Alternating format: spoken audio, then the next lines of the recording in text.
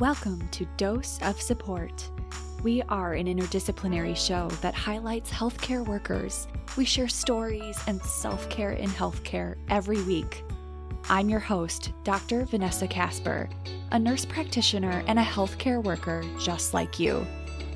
Remember, I'm not your healthcare provider. Our guests are not your healthcare provider, and we're not giving healthcare advice here. Seek out care from your own healthcare provider. This podcast, host, guests, and associated social media platforms are not representing an employer or organization. it's hard out there, so let's find some self-care in healthcare. Stay tuned.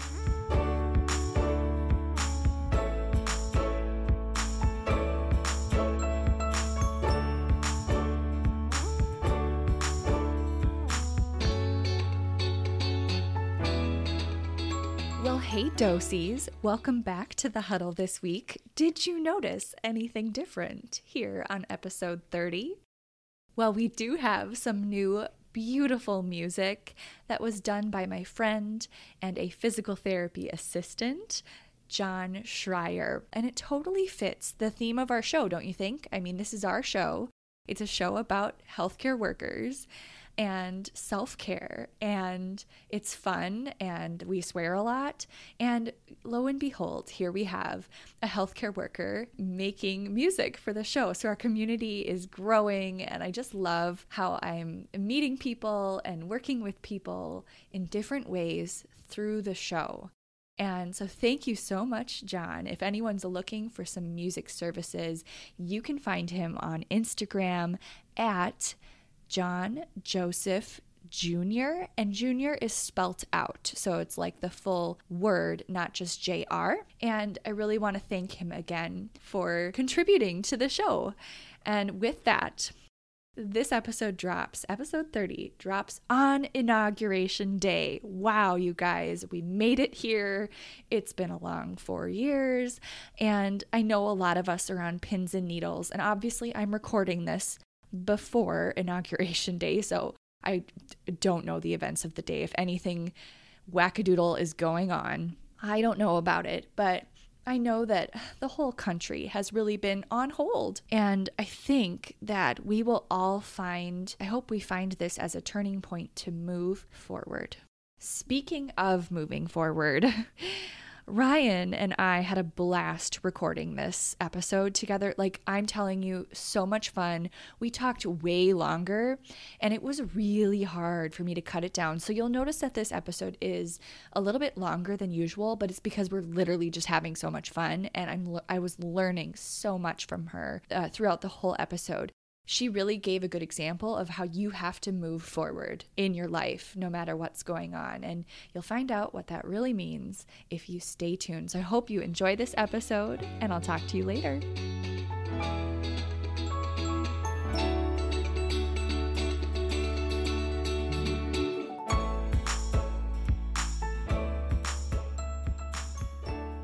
Welcome back to Dose of Support. She's been in healthcare since she was 16 and describes her story as inspirational. Here representing emergency department nurses and acute care case managers is advocate, educator, and nurse Ryann Kress. Welcome, Ryann. Hey, thanks for having me. So, Ryann, you are a acute care case manager, and we haven't had a case manager on the show yet. We've had other nurses on the show, but I'm kind of curious, like, are all case managers nurses, or can you be a different professional and be a case manager? And just let's talk about that role a little bit. Absolutely, because hilariously enough, when I applied for my job as a case manager, I was in the interview and I asked them what a case manager was. No, you didn't. Because I really was not sure of the role at all. So a learning curve. Yeah, okay. A big learning curve. So acute care case managers are, for the most part, registered nurses who we work in the hospital, and we kind of work in the discharge planning sector, where I work to send patients to acute care rehab, skilled rehab facilities, get them into assisted livings, long-term care. We also set up home health services, and we get medical equipment for patients. We put together transportation, the whole 9 yards. But you can actually be an acute care case manager in the hospital as a social worker. Okay. We utilize social workers quite a bit. in my particular hospital as case managers. The only difference there is that, obviously a social worker can't put in medical orders. So the RNs, we do that part. And then we also do a bit of Medicare initial reviews for patient charts. And because they're deemed medical professionals, but not on the same level as a nurse, they can't really be used to read medical charts. Do you want to say like a patient comes into the hospital and like a common like I don't know if it's like a joke or like a slogan or I don't know, but we always say discharge planning starts on admission. Yes. Right? Have you heard that? Oh, absolutely. So you start this discharge planning, and that entails, you had mentioned home health care, equipment. So can you speak to that just a little bit more about the requirements for that and like? Yeah. So with the actual discharge process, and so say a patient comes in for a broken hip, this is not something that you prepare for generally. Right. This is a sudden thing. So it's not like a planned surgery where you've most likely met up with your doctors and said, hey, we're going to have the surgery, so you're going to need to obtain, say, a walker. You'll need a bedside commode, or at least the arms from a bedside commode, because you can put those over your toilet and use those to kind of help lift. We also, anything like that. So it's totally not planned. So we're the ones that while you're in the hospital, while you're kind of dealing with this surgery, we help to take that burden off of your family members or your caregivers, or if you don't have that, take that off of you. And because you're a nurse, you have this baseline understanding of disease processes and surgeries and like all the things. And so you can go in and understand what's going on with a patient just by reading their chart. But I'm wondering, how do you work with the interdisciplinary team then? Mm-hmm. So with that, we work with the recommendations from physical therapy. So say we'll keep on with this broken hip analogy because I do see a lot of hips. So, you come out of surgery and physical therapy is going to assess you. They would have assessed you before to find out what your baseline was.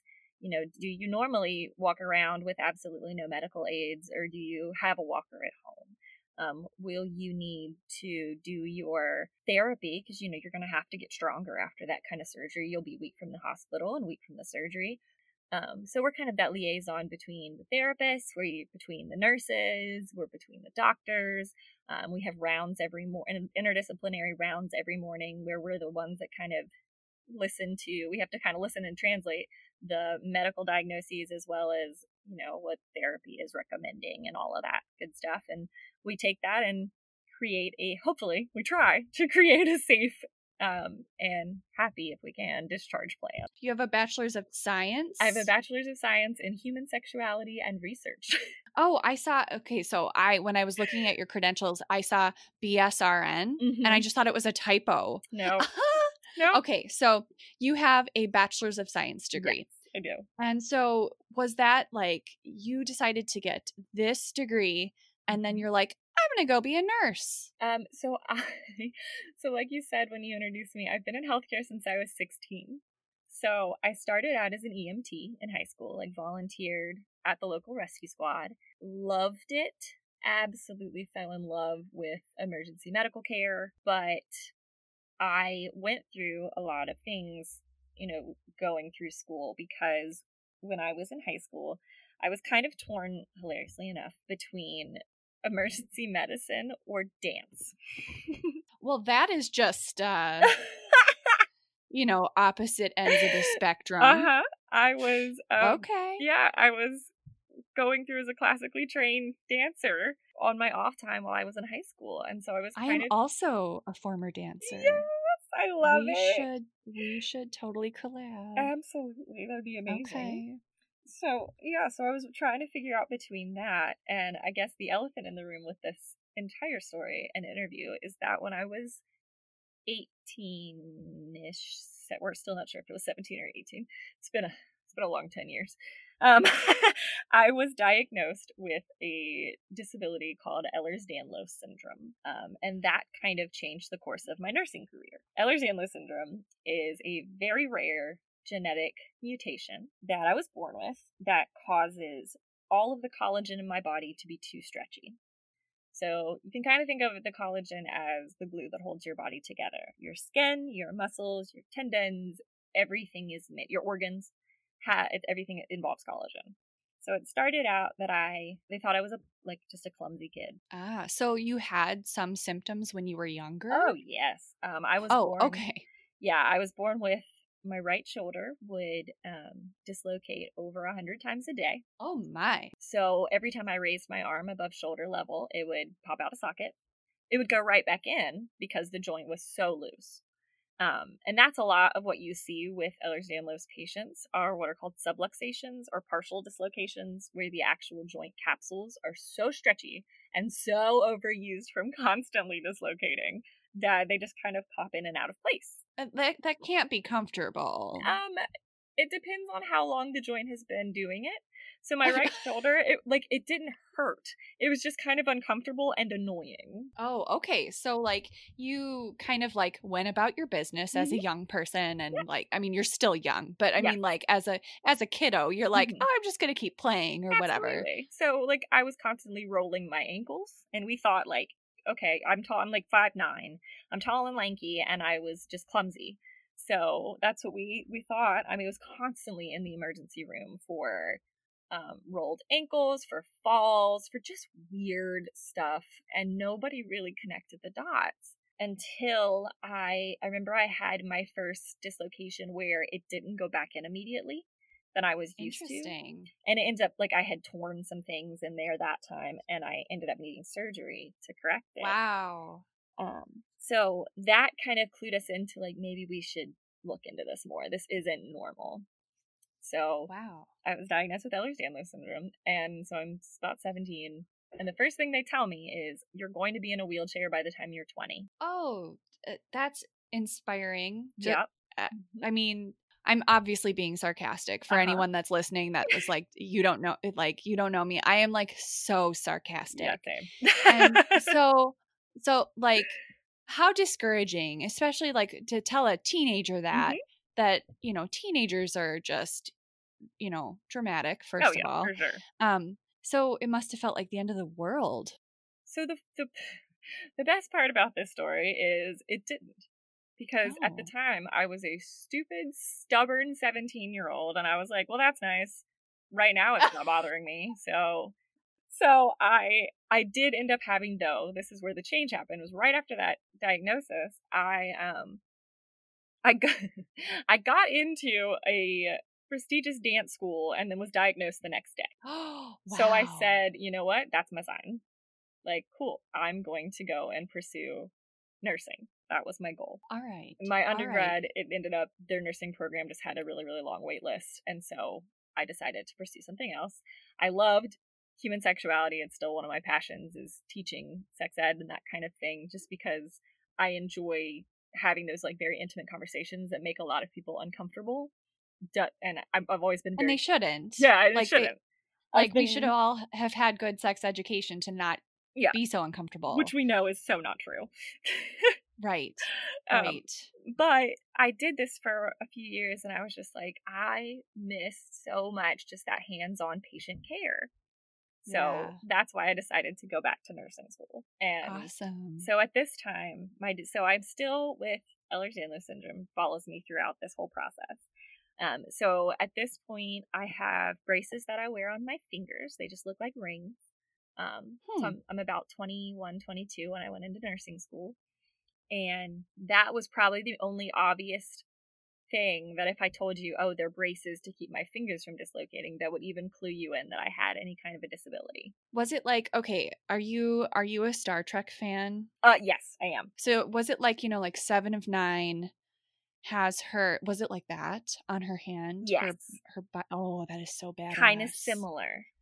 And she's hot stuff. I love her. She's awesome. She's amazing. So anyway, so if anyone doesn't know what we're talking really never about, thought about that, and now that's making my day a little bit. I am such a Trekkie. It's not even funny. So listeners, y'all need to listen or watch some Star Trek, and that's Voyager. That's from the Voyager series. Anyway, so you were tiny little bionic woman a little bit, and kind of amazing, but other people really, you didn't have this visual disability that people would say anything to you. But you went through nursing school. And so before we get into the rest of your experience, I'm curious, like you have this diagnosis, you're a very young person. Did you feel like, did you meet people that were like you? Did you see people like you on TV? Did you feel like you were represented in the media?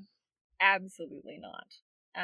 So at this point, my disability is still very invisible to the naked eye. As it began to kind of progress, I will say my biggest issue was because Ehlers-Danlos was so rare. I had absolutely no one to compare myself to, no one to kind of look up to, no one to kind of reach out to and say, hey, what does a future look like with this? Which would be fine, except for there's also not a ton of research about Ehlers-Danlos. So with my doctors, we can talk about the patriarchy later. Yeah, for sure. Yeah. Okay. But yeah, so there's nothing out there to kind of tell me what my future looks like, or what somebody who is older with Ehlers-Danlos syndrome looks like. Not even like if it shortens my life expectancy. At that time, there was little to nothing. And so that was about the time that I started an Instagram page, just like detailing my life with Ehlers-Danlos syndrome, because it's so invisible, and even people in my everyday life had no absolute idea that I had it. So it affects everything. So my blood vessels are very stretchy, so I have trouble maintaining my blood pressure and my heart rate. So my heart rate will shoot up into the 150s, 160s, and just hang out there for no reason. We have a lot of excess circulating adrenaline that kind of goes with that, but it also the actual physically stretchy vessels unable to just support blood pressure. I did not know that. Very interesting. Like, I'm guessing, so for the listeners out there, a normal heart rate for an adult is under 100, is 60 to 100. And so what Ryan's talking about is 150, and that would make, that's called tachycardia, and that would make your blood pressure likely drop because your heart is going so fast that it can't pump blood properly. And often on a person that doesn't even have this disease, when this happens, people get dizzy, they pass out, there's all sorts of symptoms, sweats, and just not feeling well, nauseous, things like that. And so, God, like, that's got to be just like, ugh. Oh yeah, out of nowhere. And it feels like you're dying because your body isn't. So the biggest thing that EDS affects, other than obviously the musculature, is our autonomic nervous system. So for listeners, that's your fight or flight reflex. So just out of nowhere, I remember this one time I was just I was washing dishes, and it just felt like I was dying. I had a horrible chest pressure. But I know what it is, so I immediately check my pulse, and I'm like, oh yeah, that's cool. It's like chilling in the 160s. Okay, I need to sit down. I need to drink fluids. I need to put my Whereas feet up like on the rest of us would like go to the ER. You know what I mean? Like you're just living with this and like finding a way to cope and work around it. Yes, absolutely. And that's why my Instagram was a really big thing for me, and I didn't mean for it to kind of go anywhere. I just did it because I needed a place for my mental sanity to kind of put down what I'm actually going through. And what ended up happening is people out there who found the same issues as me, which was we don't know what our lives look like, see someone that is working full time in the healthcare field who is, some thriving, but also sharing good and bad days, and what it honestly is like to live a life with this rare disease. Okay, now you need to. You're a little bit of a celebrity. Tell me about Miss Wheelchair Virginia. Oh yes, you wear a crown. I do, and you sit on a throne. I do. Tell me everything. So the fast forward part of that story is, for listeners, I'm a wheelchair user full time. My EDS has progressed to the point where my hips, knees, and ankles no longer support my body weight. There are good days and bad days. Some days I can get around, like my place, my apartment, I can use crutches or get around with a cane or just use furniture. But outside of my apartment, I am a full-time wheelchair user. So I've been in a chair it'll be 2 years this fall. And I heard last fall I kind of do some modeling on the side, and a photographer that I had worked with reached out to me and he said, "Hey, I'm the photographer for this," he said, "beauty pageant. It's the Miss Wheelchair pageant, and you should enter." And I am looking at that man like he has 4 heads, because like it listeners who've never seen me before, I have half my head shaved. I am covered in tattoos.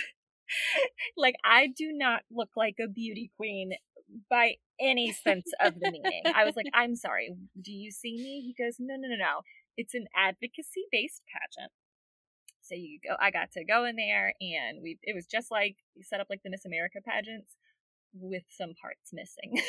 So we did have to do like the interviews, and then we did have to actually write up a speech, and develop a platform so that if we won, that's kind of what we go around and speak on. But there was no like evening gown portion. There was no swimsuit. We still had to like dress up. Twirling. You weren't like twirling a baton. No, there on was fire. no talent portion. Okay. Thank goodness. Yeah. So it was really, really cool and this amazing experience, but never in a million years did I actually expect to win. But I did. And so last fall, I was crowned Miss Wheelchair Virginia 2020. I have a crown, I have a sash, the whole 9 yards, and I go around the state of Virginia advocating for other people with disabilities, other wheelchair users, and I've kind of taken that platform and ran with it. I do a ton of public speaking. I do a lot of podcasts just like this, and I speak about, right now, a huge part of my platform is specifically advocating for nurses with disabilities, specifically with nurses in wheelchairs, and advocating for how much ability we really still do have, and for wheelchair nurses at the bedside. And that kind of comes full circle because, like, you were, when you started this journey, you were like, there's nobody else out there like me. Or I feel, like it sounded like you were alone and feeling like, I don't really know what to expect. And now you are that person for other people. You are that person that's saying, hey, this is what you can expect. And you're out there and you're like living it. Exactly. And it's been really cool to kind of take my love of nursing and my newly found love of disability advocacy, and kind of take that not only to other disabled people and kind of show them, hey, yes, I am a healthcare practitioner, I'm a registered nurse, and I'm still working in the hospital setting, and it's not easy. Hospitals, hilariously enough, are really inaccessible for employees with disabilities. And for our patients, it's not super accessible because we're the ones providing the care. And so we have it designed so that a nurse can assist the patient. But if the patient's in a chair themselves, it's really difficult to get around in a hospital. I mean, could they cram more equipment in one room? My gosh. I just don't think so. When I was trying to start feeling more comfortable in my chair and wanting to get back to bedside, one of my biggest concerns was, how will I fit in the med room? I was the Pyxis drawer opens and smacks you in the face, punches me in the eyeball. Yeah, absolutely. Yeah. I had nightmares when I was doing this. I'm like, there's no way. And every nurse listening or anyone who works in the hospital who's been in a med room knows exactly what we're talking about. They're all horrible. Yeah. So we're going to take a break, and when we come back, we're going to hear about Ryan's journey to working in the emergency department like a badass, and then how she had to make this transition, and then we're going to talk some self-care, so stay tuned.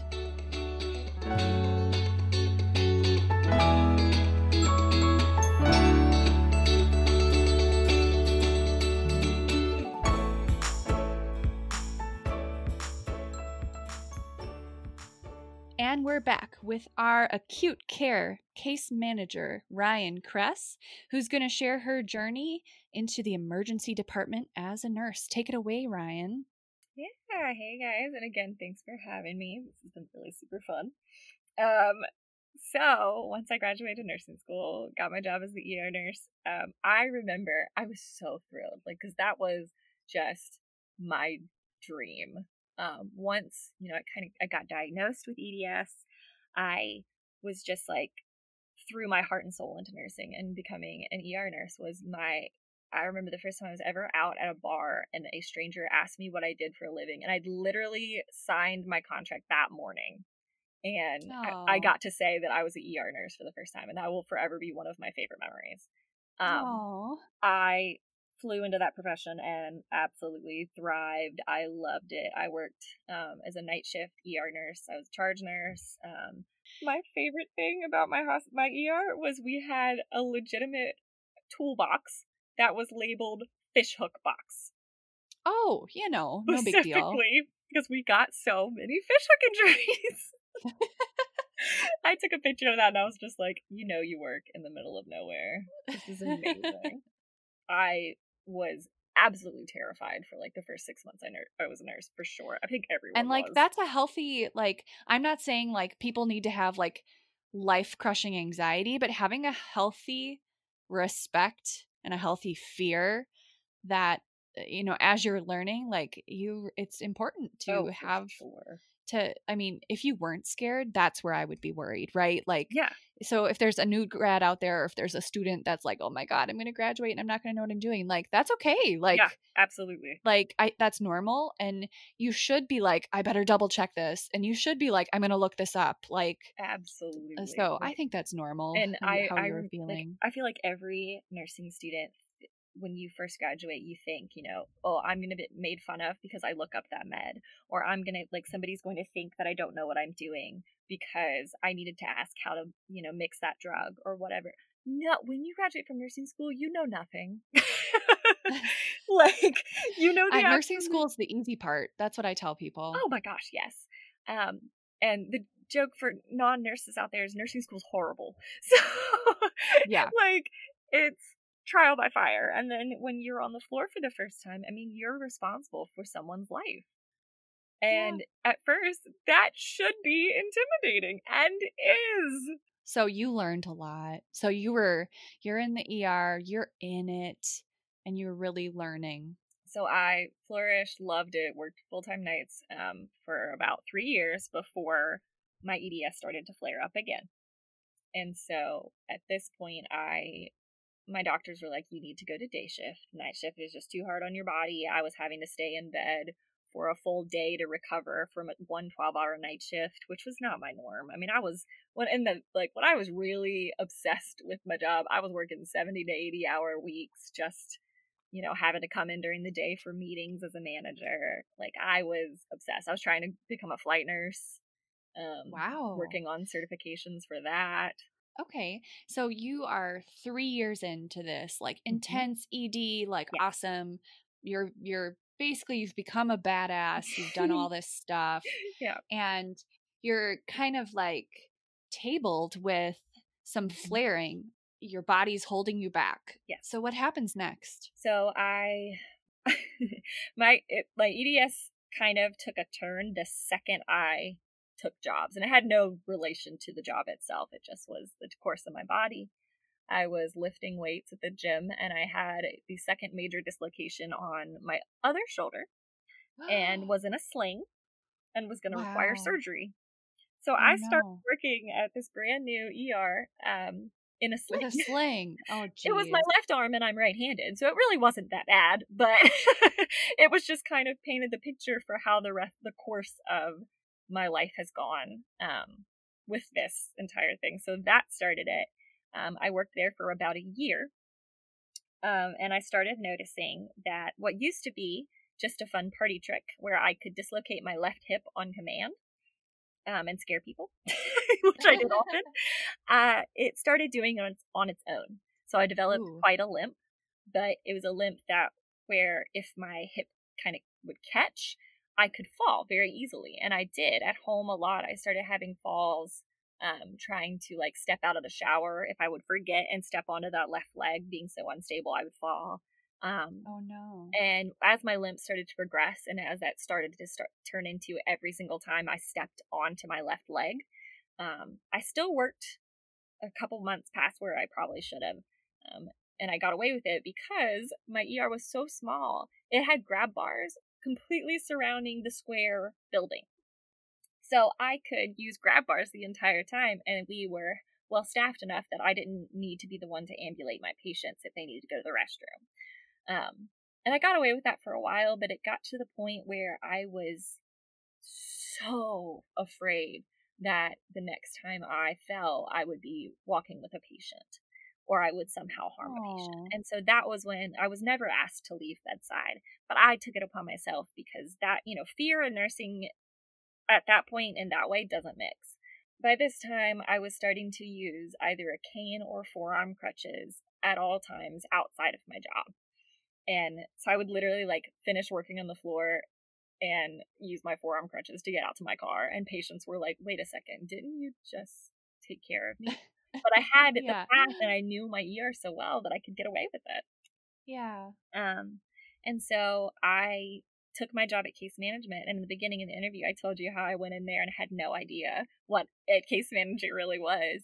I'd had some in my time as a patient, but I didn't know the details of the job. All I knew is that my best friend, who happens to also be in a wheelchair, his mother worked as a case manager, and she, knowing what it's like to live in a wheelchair by having a son who is a paraplegic, invited me to interview for this job and said, you absolutely will be able to do it from your chair.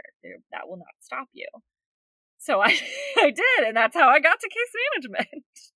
So it's kind of like it landed in your lap. Yes. Luckily, it sounds like it's a great fit. It sounds like you really believe in what you're doing and that's important work. But tell me, I'm guessing, or I feel like I've heard you say this before on Instagram, that you went through a grieving process. Oh, yes. Leaving the emergency department. Can you speak to that a little bit? So the second I left, the same week that I left the ER was when I started using a chair almost all of the time. It started out as just, grocery stores or things longer than normal, but it got to the point where I was needing it for full time. And so this is the same time where I'm leaving my job in the ER. And originally, when I left the ER, I planned to stay on as either a part-time or just an as-needed basis in the emergency room because I was still able to make that job work. I wore braces under my scrubs when I was on the floor. I had knee braces and ankle braces. It looked like I was gearing up for war, but I made it work. And I knew at that point I still could, just not constantly, because the more I was on my feet, the worse it was on my joints. So, picking up a shift here and there. So I was totally ready to kind of ease my way out of the ER or just kind of transition to something that worked more for my body. But at that point, my chair was so new to me, I didn't know what my body needed or what I was going to be capable of. So I take this job in case management, and it was my second day there, and I get a call. And because of the way that those paychecks are billed, one job was salary and one being hourly, they weren't allowing me to do both. And so I was kind of shut out of my ER job before I was ready and before I was mentally prepared. And so that was the hard thing, number one. And then the second is I'm adjusting to a whole new world as being a full-time wheelchair user at the same time that I'm adjusting to a new hospital, a new job. I'm not on the floor doing the job that I love anymore, but I'm sitting in a chair in a hospital watching people do the job that I love. And so that was the biggest grieving process relating to my job specifically, but it tied in hand with the grief process that I went through adjusting to the chair. Because I told you, I was trying to be a flight nurse. All I wanted to do was emergency medicine. And it seemed like no matter what I tried and no matter how good I got in my chair and no matter how much I advocated for getting back to bedside, the ER just is this one place where I know myself and I know I will never be able to work ER bedside as a nurse because I will jump out of my chair in a heartbeat. And then you'll get hurt. And then you'll be and then you'll be in the ER as a patient. Absolutely. And so, I know that there are people out there, I'm sure, ER nurses in chairs somewhere. But it's just, I know myself, and I know because I'm not paralyzed, I still have the function of my legs that I will try. So adjusting to all of these things at one time was just way more than I expected for my body specifically. What I'm hearing you say is you experienced a lot of loss and a big adjustment period at the same time. And you're still a really young person when all this happens. Absolutely. Because you're younger than I am. And yeah, I was and that's 26. That's still really young. And so here I am thinking, like, what got you through it? Definitely right around the worst of my depression and of my grief process that I was going through is when I was crowned Miss Wheelchair Virginia. And I was introduced to this insanely amazing community within the disabled population. And I turned all of my focus and all of my drive to running this Instagram account and developing this platform. It started out as me just posting a picture and a little write-up of this is what my day was like today. This is the ugly side of EDS. Today I have to give a stool sample. Here's how that goes. I absolutely bared my soul to that Instagram. And I still do, but now it has kind of turned into this platform where I'm not only talking about EDS, I'm talking about what it is like as a person who has to use a wheelchair full time. What that world is like and what that transition is like, and the weird things that you would never think about. Like, I'm 5'9", so like cropped shirts were never a thing for me. I never really wore them, but now it's all I wear because seated, it's so much more attractive. And wow, yeah, I never would have thought of that. I'm also like very long in the torso, and nothing's ever long enough, but like I wouldn't have thought of that. Very interesting. Just like stupid weird. So you're taking things. Like you're using you're using the lemons and you're making lemonade. Absolutely. and using your platform and your thousands of followers to be that advocate for people and to like be visible, be out there, like don't hide. And like I think a lot of people don't see disability, like they don't see color. And maybe that's not the right way to say it, but no, but it's true. You're absolutely right. See it. And like, I'm not sure how to, but you're being this person that's like putting it out there. Yeah. This morning, it's just funny that you'd mentioned that.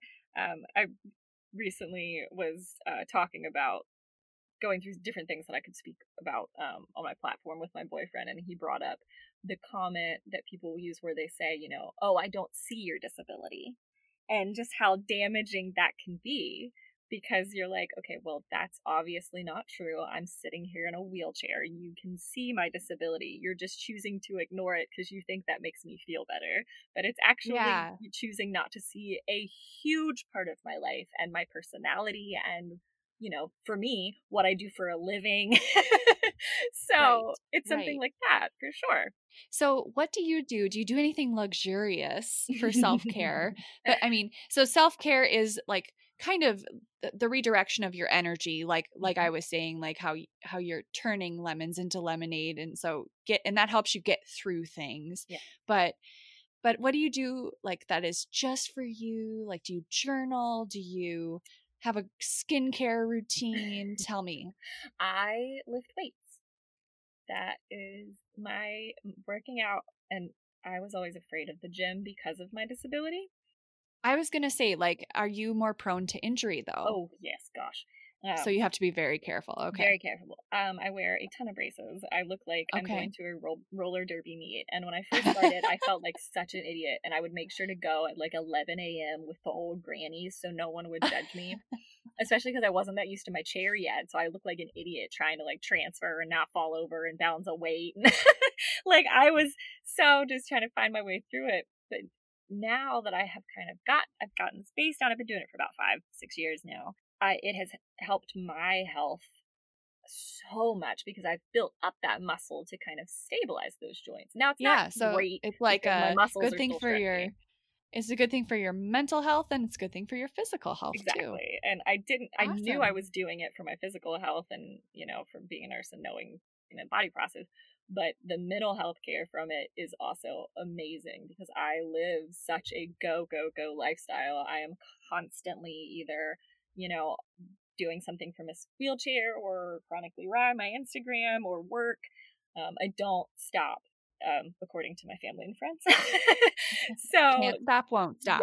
Yeah. Like I don't do that well. So the gym is my one place that I can kind of just let it all go and really just focus on how am I feeling today? How is my disability affecting me and how is my body working? Wow. It's very introspective. Absolutely. Well, Ryann, it's been a treat. Thank you so much for being here. Like, I'm not even kidding. You're kind of a celebrity, and I'm sort of interviewing a celebrity right now. And like, I'm not like a journalist. I don't know what the fuck I'm doing. I'm hosting a podcast. Girl, now you know how I feel when they put a crown on my head. I'm like, I'm sorry, who? What? And I think that your message is so important, and I really appreciate you being here. And if people out there listening would like to follow you or connect with you, how can they do that? Absolutely. So I am on Facebook, Instagram, TikTok, and Twitter. All of them the same thing. It's chronically Rye or chronically_Rye on Twitter and Instagram. My Instagram is the place where I update the most. You'll find all of my Miss Wheelchair travels, all of my advocacy work, and then a lot, if you go on there, you will see a lot of me just being very down to earth, very upfront, and very chill about, you know what, today's fucking sucked and it's because I'm in a wheelchair and here's why, to, oh my God, today was an amazing day because I'm a nurse and here's what my life is like. And yeah, those are really where you can find me and hear more about my story and what I do. Awesome. And listeners, you know what to do. I'm at Dose of Support on Instagram, on Facebook, and we have our website, doseofsupport.com. You can submit your story on the website or just throw me an email at hello@doseofsupport.com if you want to learn more. And if you're really enjoying the show, please subscribe. Please write me a review or give me a rating. That is what keeps the lights on over here, y'all. So thank you again to Ryann Kress, and we will see you guys next week. You can extend a dose of support even further by visiting us on Facebook, Instagram, on our website, or by giving us a rating or review. You can always support the show monetarily on patreon.com/doseofsupport. Dose of Support is written, organized, emails, edited, produced, published, all the things by me, Vanessa Casper, with exclusive music by John Schreier. I'm punching out this week, but I will be back in your ears next week for another Dose of Support.